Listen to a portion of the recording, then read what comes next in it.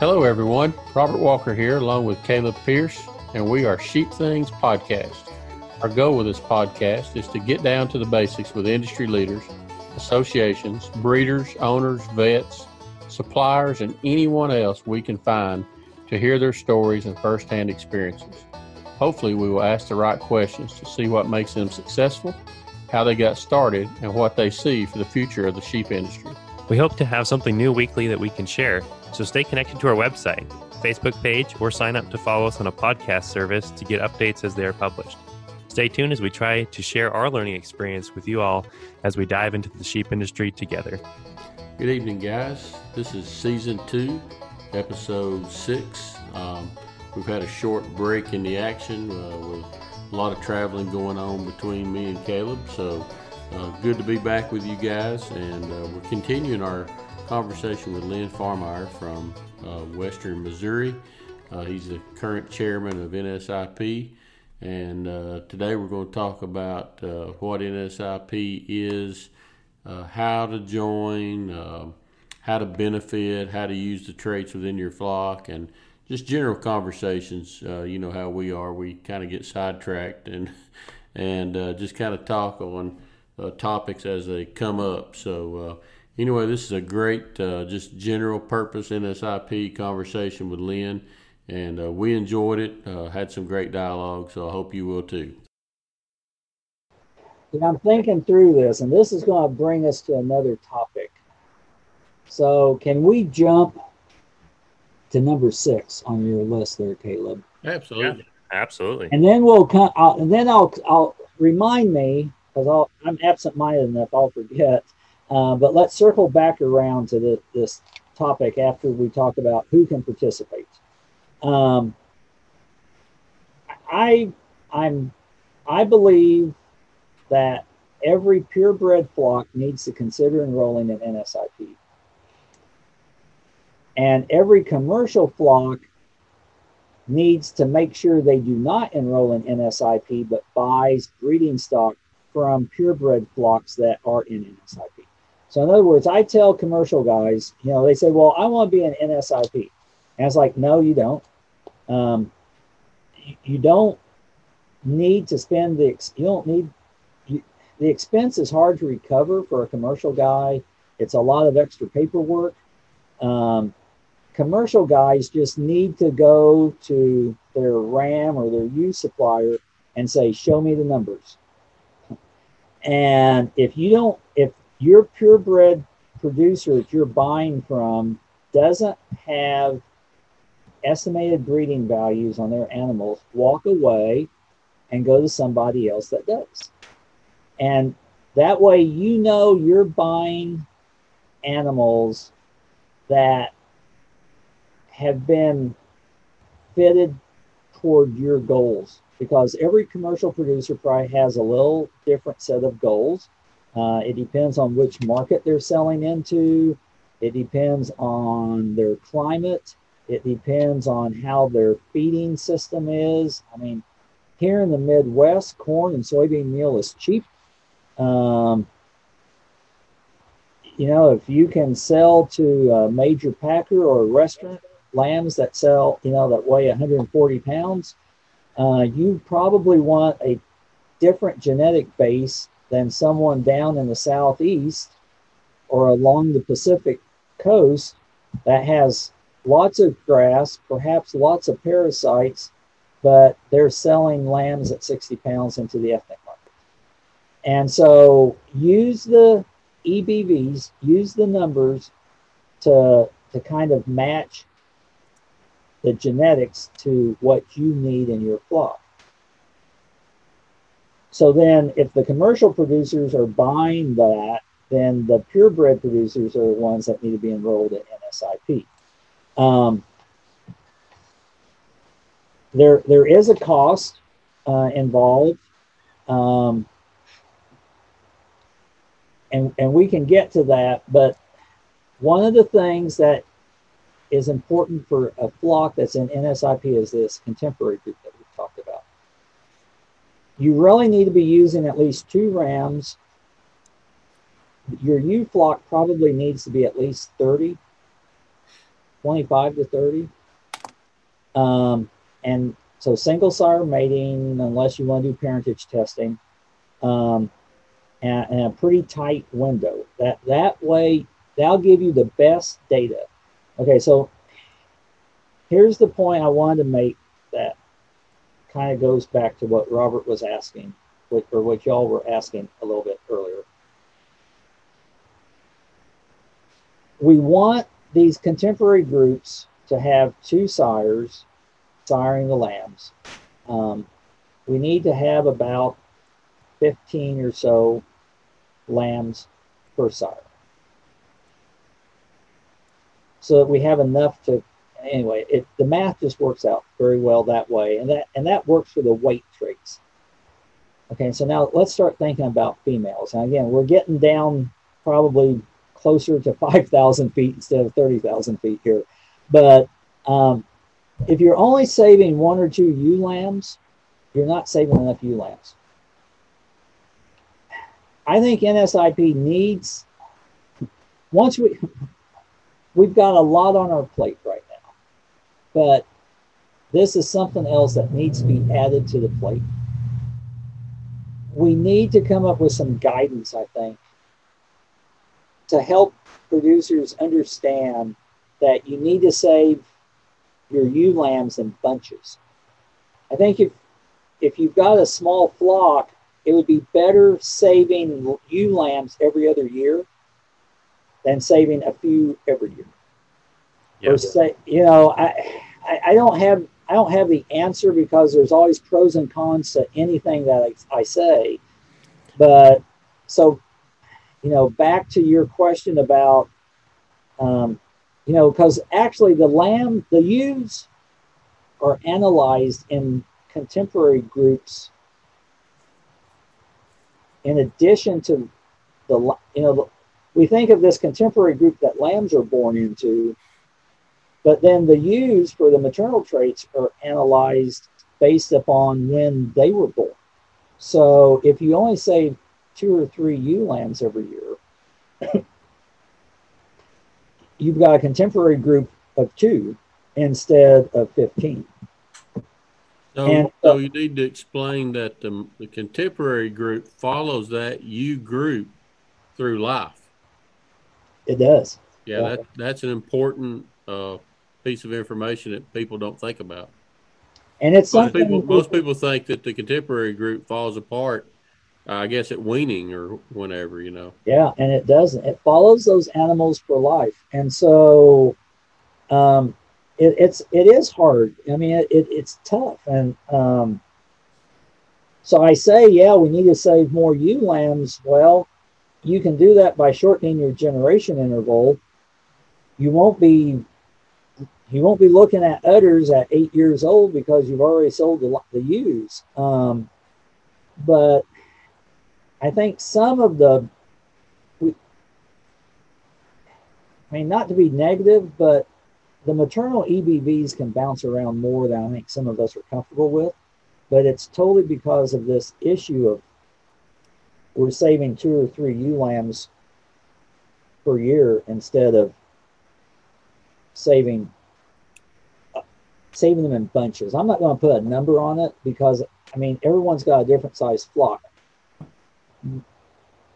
But I think it's an issue that again, this is something that commercial people don't have to worry about. It's something that the purebred flocks have to struggle with, so that we can provide the commercial flocks with the best information we can provide. That makes sense. Mm-hmm.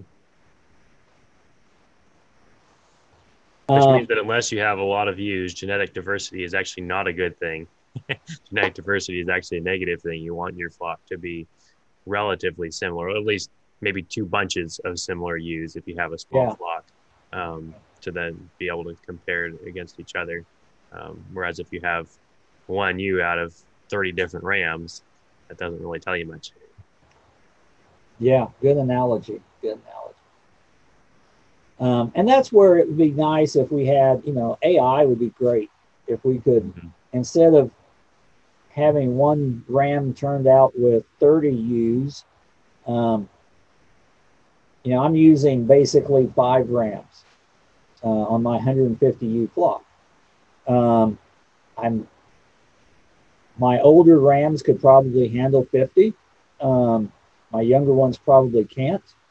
But boy, if I could breed, 60, if I could cut that down to just 3 rams by using AI, it would be huge. I mean, my accuracies for all traits would just shoot through the roof. But AI is tough with sheep. It's easy for cattle, but it's tough on sheep. And so briefly, I think for the purebred people that are listening, yeah, there's a cost. And actually, I mean, I think the commercial people need to understand there's a cost for the breeders that are collecting all this data. There's time, there's sweat. If you're sending off fecal samples, there's a cost. If you're scanning, there's a cost for the scanner to come in. So, hopefully by providing this data to the commercial guys see a value. I would also argue that I am using the data myself. So I think I am making faster genetic progress within my own flock than I could be if I was doing it without the numbers. So I think I'm getting a benefit, but I'm hoping that my commercial producers see a benefit and are willing to pay for it as well. But the cost is there's an annual fee to belong to NSIP. It's $100 plus $2.50 per ewe. And so my 150 ewes, I take 150 times $2.50 and add $100, and that's what I pay for my flock fee. And that money stays in the United States. And it's capped at $500. So really large flocks, we did that to make sure we didn't drive away the large flocks. But then there's also a data processing fee, and that's $3.50 per lamb, and that gets the lamb in the system for life. It's not $3.50 per lamb every year. It's $3.50 per lamb the first time you submit lamb weight data. You do not pay the $3.50 on dead lambs, because you need to put the dead lambs in the system for the maternal traits on the ewes. So it does not, we're not charging you for dead lambs. But that money all goes to Australia, because that's the processing fee it's just basically a roll through account. Right now, actually NSIP, just being transparent here, NSIP is actually making 25 cents or 30 cents per ewe, per lamb. But the goal is that in a couple of years, we'll be losing that much money. So over time, it's going to balance out. Australia changes our rate on an annual basis. The actual fees that Australia charges NSIP changes every year. It goes up about 3% a year. And then it also changes with the currency exchange rate, because we actually pay Australia in Australia dollars, not in American dollars. And so right now, NSIP is actually building up a little bit of a fund, not much. And in a couple of years, we'll probably use that fund up, and then we'll have to raise our fees again. But the goal is to only raise fees maybe every 4 or 5 years and not have it change annually. So just being transparent. But so there is a cost, but personally, I think I'm making enough genetic progress on several traits that it's paying for me. I think I can charge a little bit more for the seed stock that I sell, because I can fit the animal to what the producer needs. And I think they're getting better genetics, because I only sell the top 10% of my rams. Mm-hmm. And it's not the 10% that looks the best. I'll guarantee you that. I sell some really nice looking rams that probably would be the first ones picked out my keeper pen if we were picking on just visual appraisal. And they just don't have enough. They have the growth numbers, but they don't have the parasite numbers. They don't have the maternal numbers. They don't have the eye muscle depth numbers. Robert, he came out one day while we were scanning, and I think he saw the same thing. I am convinced that no one can look at sheep and figure out which ones are muscled the best, which ones have the most fat, or which ones have the most hair. Even on, because we scan about the middle of June, and the depth thickness of the hair, the variation between lambs ranges from 1/8 of an inch to 3/4 of an inch. And these are 120-day-old lambs, middle of June, and there can be, I mean, literally 1/8 of an inch to 3/4 of an inch variation in hair coat depth. Yeah. And if you're not clipping a spot, I mean, people may not understand it, with hair sheep, you have to clip to the skin. You almost have to shave to the skin to get an accurate scan, because the hair follicles on hair sheep are hollow. They have air in it. And so the ultrasound waves don't go through hair. And so we're clipping a small spot where we're scanning. And when we first started 8 years ago, man, this really nice ram ran into there. And I said, boy, here's a nice one. And the scanner just shook his head and said, nope, it's just fat. Here comes another one, boy, yeah, Dallas, this is really a nice ram. No, it's just fat. And then he said, hey, Lynn, why don't you like this one?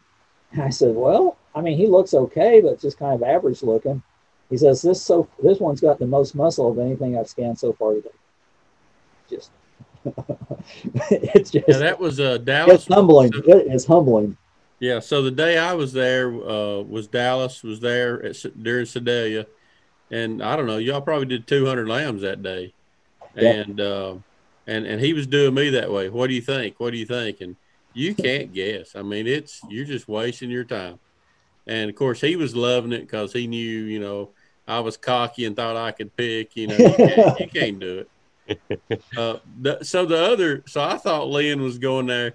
I think the first time I come out to look at lambs, I was looking for some rams, and so I told Lynn kind of what I was looking for, and he had me a pen of, I don't know, maybe 10 or 12 rams that he picked that fit what I told him I was looking for. And so we walk out there, and while we're looking, he goes, let me go back in to get my data. So he goes back in the house, and there's this one ram lamb that's following me around like a puppy dog. And that's a no-no for me. Yeah. And that just drives me nuts. So he comes back out, and I'm like, get that son of a gun out of here. And he's like, are you sure? Yeah, I'm sure. I don't care. Of course, I tell Caleb all the time, we'll be talking about something. I'm like, I don't care if it's 175 index. I ain't putting up with it. And so we culled that one. And then there was two more smaller lambs, a little younger lambs that had a lot of black in them. And I culled them. I'm like, and he goes, man, those got some really high numbers. And I'm like, I don't care. So, yeah. And see, that's the opposite of what Steve Bull and Carl Ginnap did years ago. They came down, and Jim Morgan had convinced them just to pick blindly on the index. And they said, which one's got the highest index? And I said, this one right here. And they both took a really deep breath and said, I don't want that one. And we talked, and they looked, and they said, okay, we're either going to be honest with the system, or we're going to throw the system out. And they bought the one they did not want. And that was the son of Chip, which y'all haven't been in the Katahdin breed long enough to know who Chip was, but he was actually a ram born. It's actually a story of maybe convincing me why to do this. He was born in 2001, the first year I submitted data. He was not an impressive looking ram. He was red. As a yearling, he didn't shed great. He shed enough to be an A coat probably. But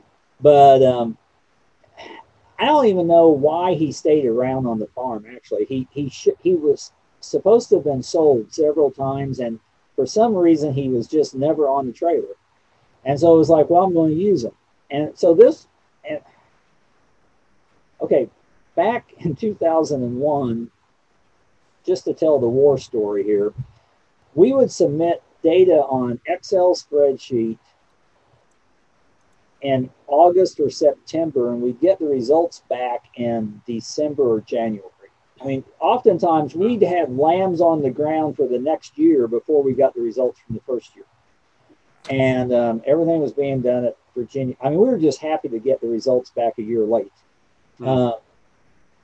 And so anyway, he ended up accidentally staying on the farm longer than he should have, or I intended him to. And actually, he kind of became my son's kind of favorite ram. He was really gentle.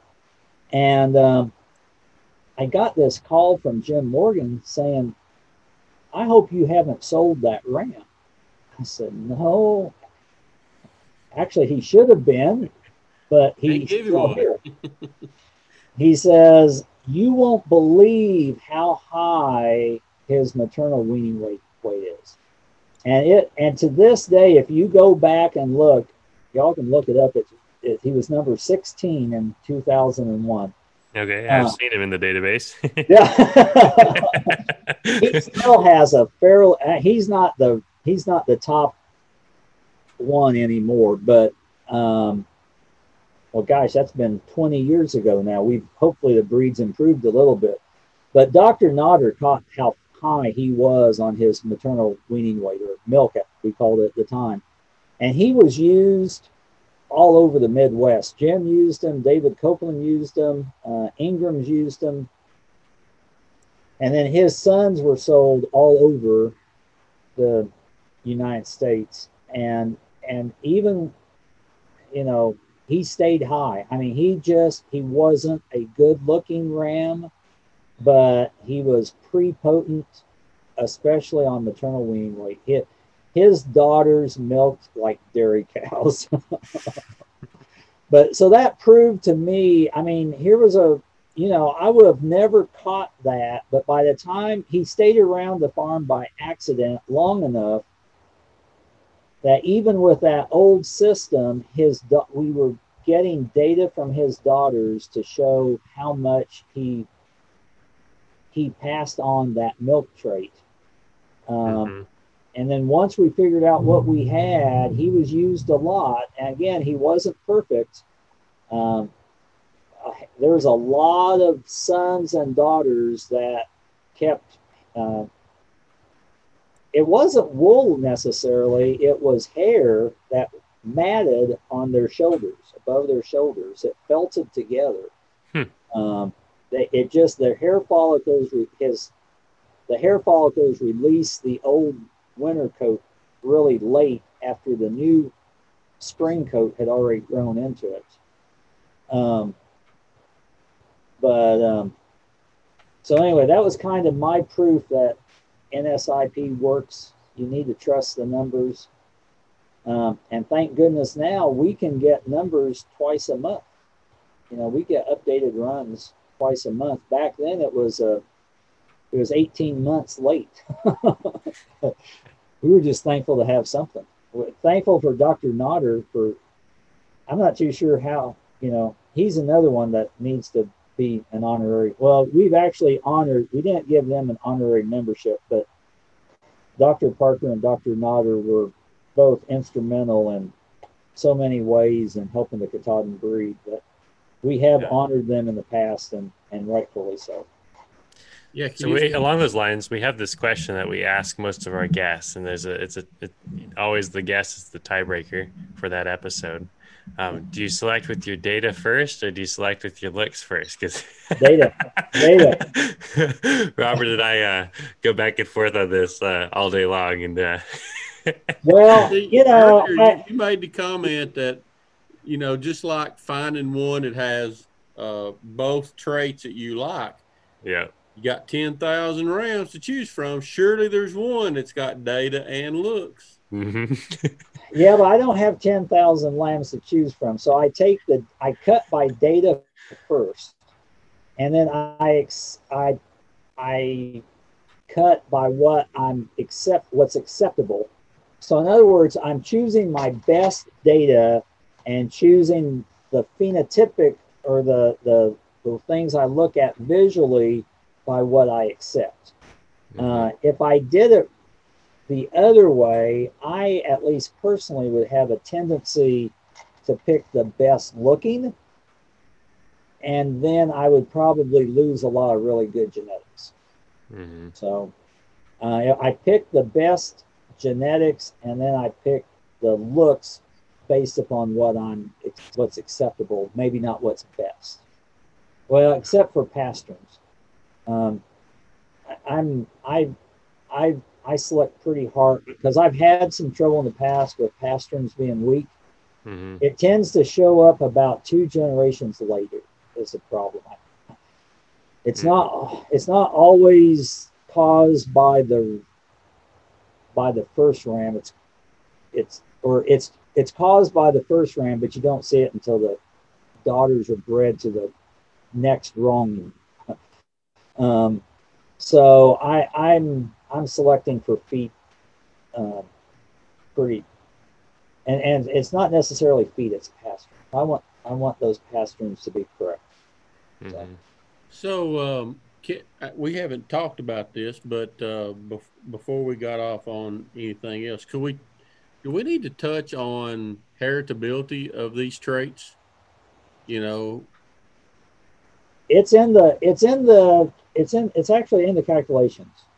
So and it also shows up in the accuracies. We talked about accuracies a little bit. The more highly heritable the trait, the more accurate it's going to naturally be with the same amount of data.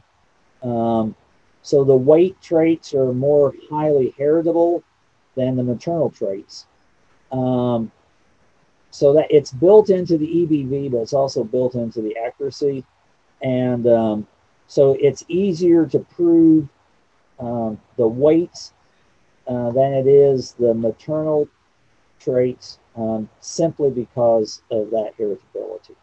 But that shows up in the accuracy, but it's also factored into the EBV, so you don't have to do any additional calculations. And I guess thing. I guess what I was talking about is how, people don't need to sacrifice maternal traits for another trait that's just really high, like growth or something, because you can get the growth quicker than you can get the maternal back if you lose it. I would agree with that. Yeah. No, I think that's right. Yeah.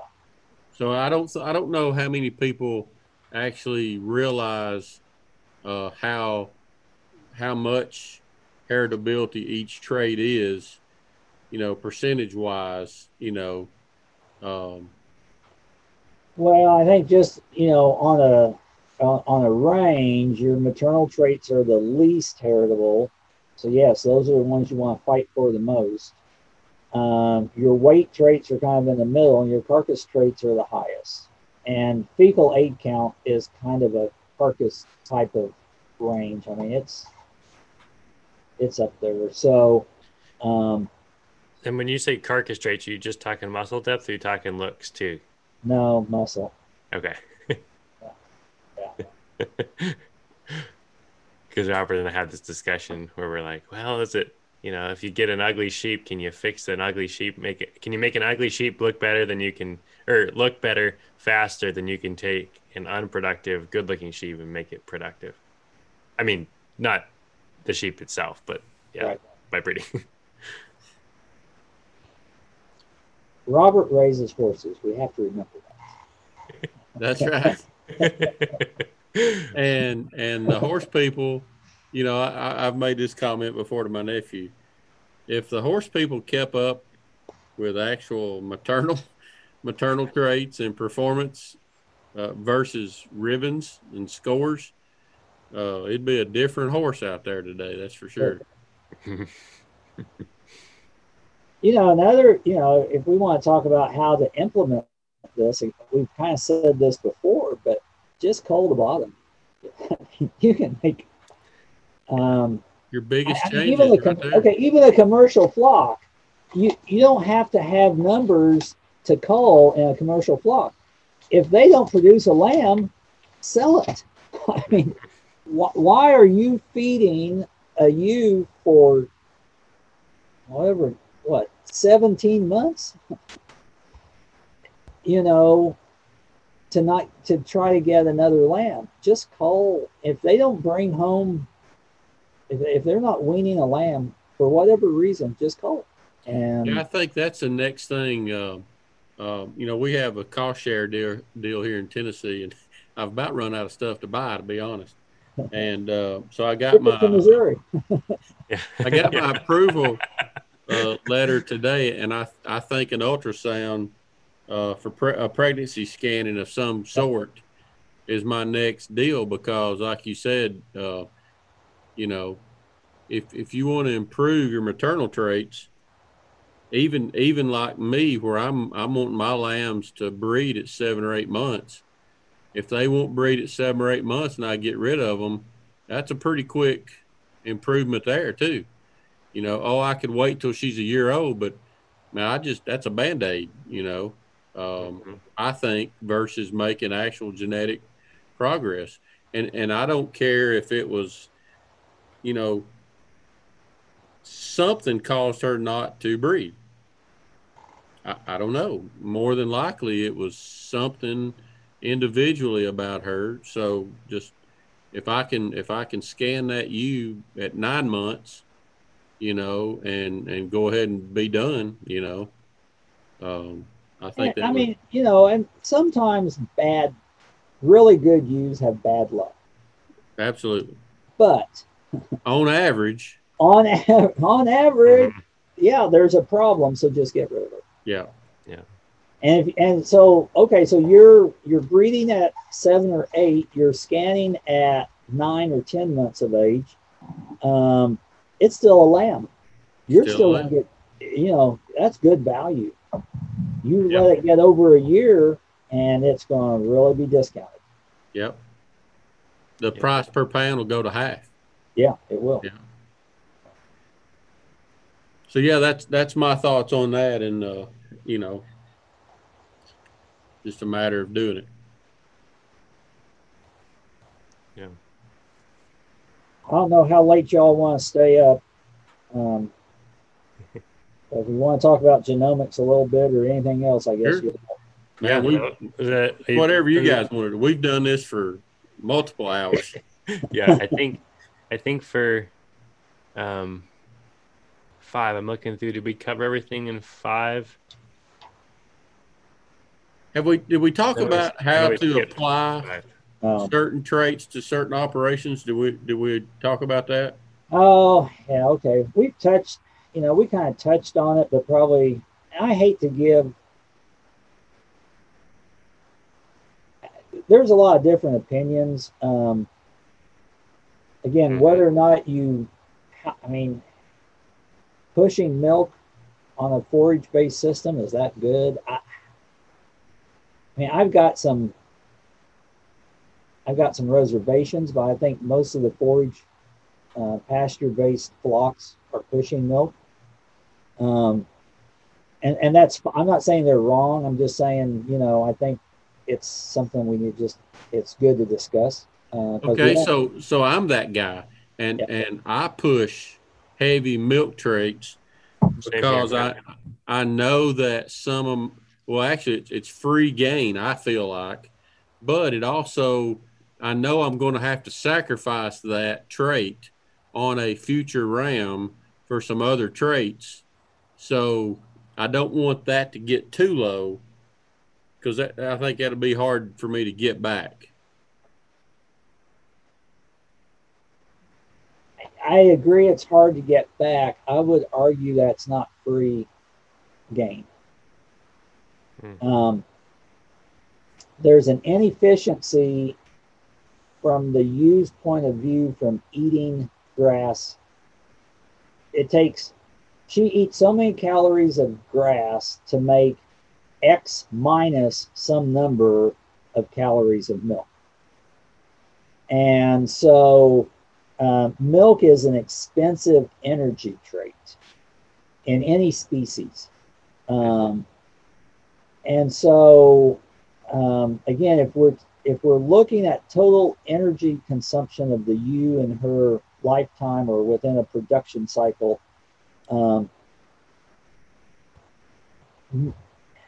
milk is an expensive trait. Now, having said that, how fast is that lamb beginning to eat grass? And how fast is that grass actually providing nutrients to the land? I think that's what I'm not too sure I have my head totally wrapped around that. There's some pretty good research, though, in cattle that says that a cow that has high milk production, even when she's dry, has a higher maintenance cost per pound than a cow that has lower milk production when she's lactating. So there's something about I'm simplifying this probably way too much, but at least cows that milk really heavy have just a higher basal metabolism, even when they're not milking, than cows that produce less milk. So if we, again, in a lot of flocks, it doesn't make any difference. But if you're running 500 head in the Ozarks, and, is it 3 ewes per acre or 4 ewes per acre?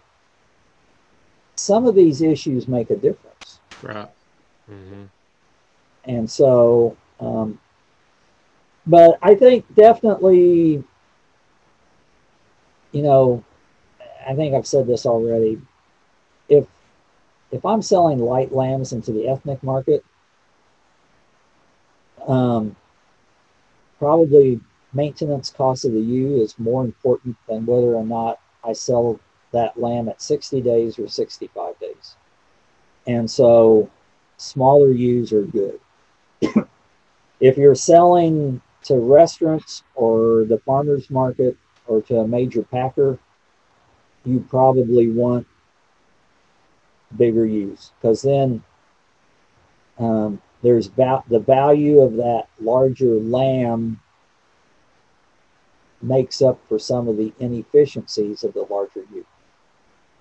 So to relate that to milk, then theoretically, the ewes that are going where you're going to see the most impact of having a higher milk EBV, where you're seeing a larger maintenance cost, is going to be higher with ewes that are larger than. So, for example, a ewe with a high metabolism that's a smaller ewe is going to end up eating less and having less of an impact, having a higher metabolism than a larger ewe, theoretically. Right? Or is that? Yeah, I think the rate of metabolism, you have to compare ewes of equal size. So ewes of equal size, the one that milks the heaviest will have a higher basal metabolism. So she'll eat more than the same size ewe that milks less. Now, if you have, I guess you could have large ewes that milk, that have a low maternal weaning weight EBV, and they'd have a similar basal metabolism than a smaller ewe that had a higher maternal wean weight EBV. Mm-hmm. But if somebody is going to push milk to try to get their lambs to grow, they'd be better off getting smaller ewes if they're going to push milk. Then So all a balancing game, I guess. it is, yeah, no doubt, yeah. And I think maybe something else that we, I think someone made a graph one time, and it's not linear. Every time you select for a trait, it's like an exponential reduction in the gain of everything. Mm-hmm. You can't, if you select for just one trait, you can make a tremendous amount of gain.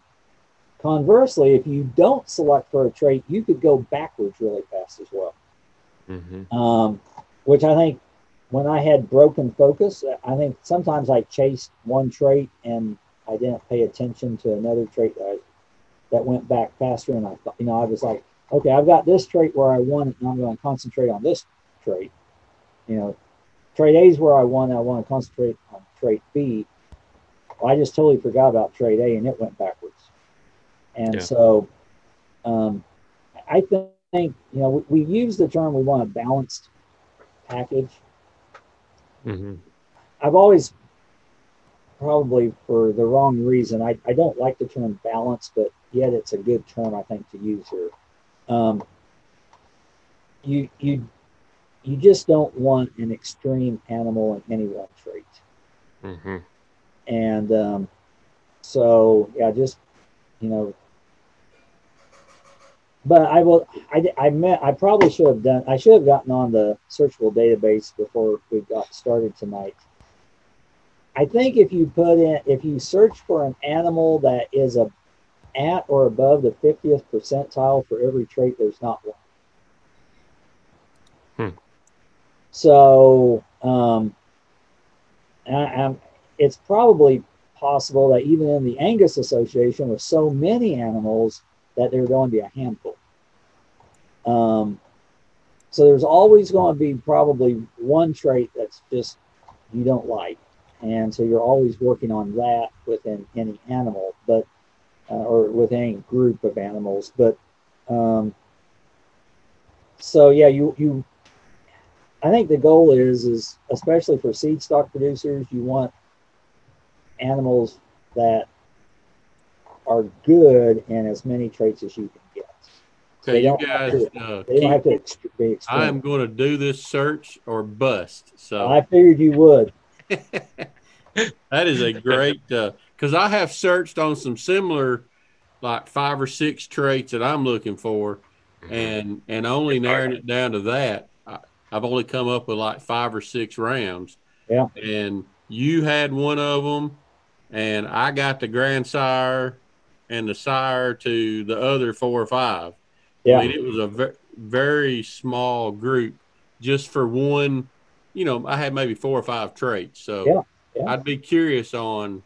I bet there's not any, like you said, on if you picked them all. I think there is. Yeah. So while we're on the topic, maybe if you wouldn't mind sharing, and it's obviously going to change dramatically from system to system and person to person, but what do you like to look for in your flock? What are the traits that you kind of like? What's your order of selection now? Like, how do you, like when you sort your data and you go through, do you select on index first? What does your selection process look like? Yeah, I'm sorting probably on the self-replacing carcass index first. Okay. That, because that, again, it's probably weighted more toward growth than I would like, but it still has a heavy weighting for number of lambs. Mm-hmm. And so I'm not going to lose maternal traits. I think I'm at a point right now that I need probably to work more on culling the bottom. I've got some ewes that have positive fecal egg count EBVs, and they just need to go. I mean, I've kept them around because they're really good at 1 or 2 other traits. Mm-hmm. I think I'm personally at a point now where every ewe in my flock needs to be negative for fecal egg count. Weight, again, I have to be a little careful. I don't want that to get out of control. I don't want to I definitely don't want to maximize any of the weight traits. Mm-hmm. I just want them to be good. I don't. Mm-hmm. I think I've got room to grow or improve on muscling.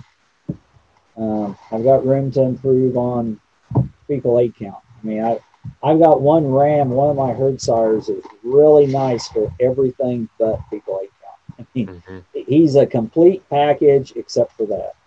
Yeah. I'm trying to find a son. I keep breeding him to some ewes that have really good fecal egg counts, and I just haven't gotten the right son yet that just I'm impressed with. But if I could get a son out of him that was pretty tall, had pretty good resistance, I think I'd really have something. So. Yeah. It's hard to put the whole package together. The report says 0. If you select every trait at 50%, 0. You could almost go down to 30%, I bet, not get more than a handful. Man, I know you do something. But Caleb, I think kind of back to your, one thing we had on the list here we didn't talk about. NSIP has a RAM buyer's guide, and KHSI last fall came out with an NSIP guide, and both of those are really good documents for commercial or seed stock producers. The NSIP RAM buyer's guide particularly has basically worksheets that you put down what your goals are, and it kind of talks you through that. Okay, I know I'm weak on maternal traits. Well, let's prioritize that. And so it kind of helps you walk through the process of thinking that through and ranking animals that you're looking at. The KHSI publication features 3 different producers, and they talk about how they're selecting in their operations, and they're totally different operations. So whether you're an existing producer or you're someone just thinking about getting into sheep, so here, if you're a seed stock producer, if you're an NSIP, and someone comes to you saying, I'm thinking about getting into sheep, what do you think? Hand them both of those publications, or give them the links, because they're on the internet. You can download the PDF and let them read through it so they understand that I don't have, I can select the animals that I want based upon what I want to do. And I just think that's so important. I don't think we probably talk about that enough. 30% still 0 goose eggs. Wow. And I'm not going any lower. I don't blame So it. But I think that shows, Robert, I mean, no one's put together a ram or a ewe. No perfect animal. There's no perfect animal. No, yep. It's all compromises. So a lot of people send me a message say, "Hey, you got any rams for sale?" And that's the first thing I ask them. What are you looking for? Because I want to sell them something that works versus an animal. Because the worst thing you could do is have to deal with somebody that bought something that didn't work and them tarnish your reputation, or you spend all of your time trying to explain to them, well, you didn't say you wanted this, you just said you wanted. So I probably ask too many questions when somebody asks, do you have a ram for sale? Because I want to make sure that I'm comfortable that I'm selling them the right animal. And I'm sure I lose a lot of sales because I don't just say, yeah, I got a spotty one over here. He's really cool. He's got this cool spot on his neck. Yeah. I don't do that, I want to know, what you're looking for. And a lot of times they don't know what they're looking for. They don't know what traits they need or even what some traits are. That some people don't even know that. Yeah. Yeah. One thing I've started doing is even before I ask like what they're looking for, sometimes I'll even just ask, what's your system look like, and what are you feeding and that sort of thing, because sometimes people go, well, I really want growth, and maybe their system can't handle growth. Right. Yeah, absolutely. So, well, I mean, Robert knows this from being on the KHSI board, but it's amazing. Well, okay, I'm a first time shepherd. I mean, okay, Fahrmeier, we're German. We raised hogs, okay? we didn't know it. I mean, this farm has been in the family now for 120 years, and this is the first time we've ever had sheep on this farm. Amen. And yeah, and so I'm a first-time shepherd, although I've had a lot of livestock experience. But KHSI has so many first-time farmers. Maybe Grandpa had a farm or great-grandpa had a farm, but they have no livestock experience, and we have to do so much education just on basic biology sometimes. But we're a 4-H club too. A lot of people. We are, but genetic selection is one of the things that we have to focus on education as well, which is fun. Oh man, this is probably off topic, but I was a panel discussion guy at something we did back in February here, and it's a multi-county deal. They probably want to ask me to be on the panel again. So it's a sheep and goat deal, and the crowd was probably 3/4 sheep, quarter goat, but there was probably 200 people there, but the 4-H people were all goat guys, of course, and they pulled up back to this heritability thing. They don't even discuss that whatsoever. They put up 3 does, and they wanted everybody to get out a piece of paper and pick which of these does you would want as a replacement.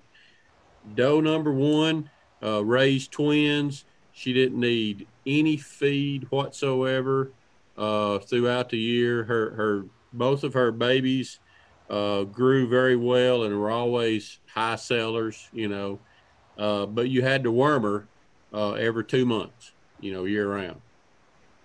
Doe number 2, you had to worm her, 2 or 3 times a year. She always had 1 or 2, never. It wasn't consistent, and you had to feed her a half a pound of corn a day, year round, to maintain her. And then Doe 3, 1 or 2, you would never keep her kids as replacements, but she never needed worming, but she needed a pound of corn a day for maintenance. I'm on A. Wrong. You don't know what you're talking about. And I'm like, but can I breed parasite resistance into her with heritability? No, sir. No. She is parasites. Worming is a problem. I mean, man, they shame me in front of 200 something people. And I'm like, y'all need to do some homework. Well, just the math is right. The corn's more expensive than the worming. Why would you want to, it drove me nuts. But I guess my argument or my complaint to these people is they keep teaching the same stuff. Yeah. To the same people. And that's why there's nothing changing in the system. Everybody just does what they're told, So I probably won't be asked back next year. I picked the wrong. Sheep industry seems like sheep industry has been one of the slower industries to adapt to technology. It seems like among agriculture. Well, the goats are 10 years behind us. Let me tell you. Yeah. So yeah, that was tough. That was brutal. Well, everyone, thank you so much for listening to today's podcast episode with Lynn Fahrmeier. Hope you really enjoyed it. We've gotten a lot of questions from people about NSIP. It's a topic that brings up a lot of different questions with just so many different tools to use and so many different ways to use it, and just questions of who should use it and who shouldn't. And so hopefully we address some of those today. If you have more questions, don't hesitate to reach out, podcast@sheepthings.com, and we're happy to answer those questions as we can, whether that's on a podcast, over email, or even having other guests on to help answer those questions. If you have more questions, continue to stay tuned also for the next 2 episodes with Lynn. We're super excited for the rest of the content that we have to share. I think you're going to learn a lot, and it's going to be a lot of fun. This was a great conversation and a long one, and it was definitely worth every minute of it. So stay tuned for the next podcast with Lynn Fahrmeier. Thanks for listening to the Sheep Things podcast. Stay connected to our website, Facebook page, or sign up to follow us on a podcast service to get updates. We want your feedback, so you can email us at podcast@sheepthings.com for suggestions or comments. Thank you, and see you later.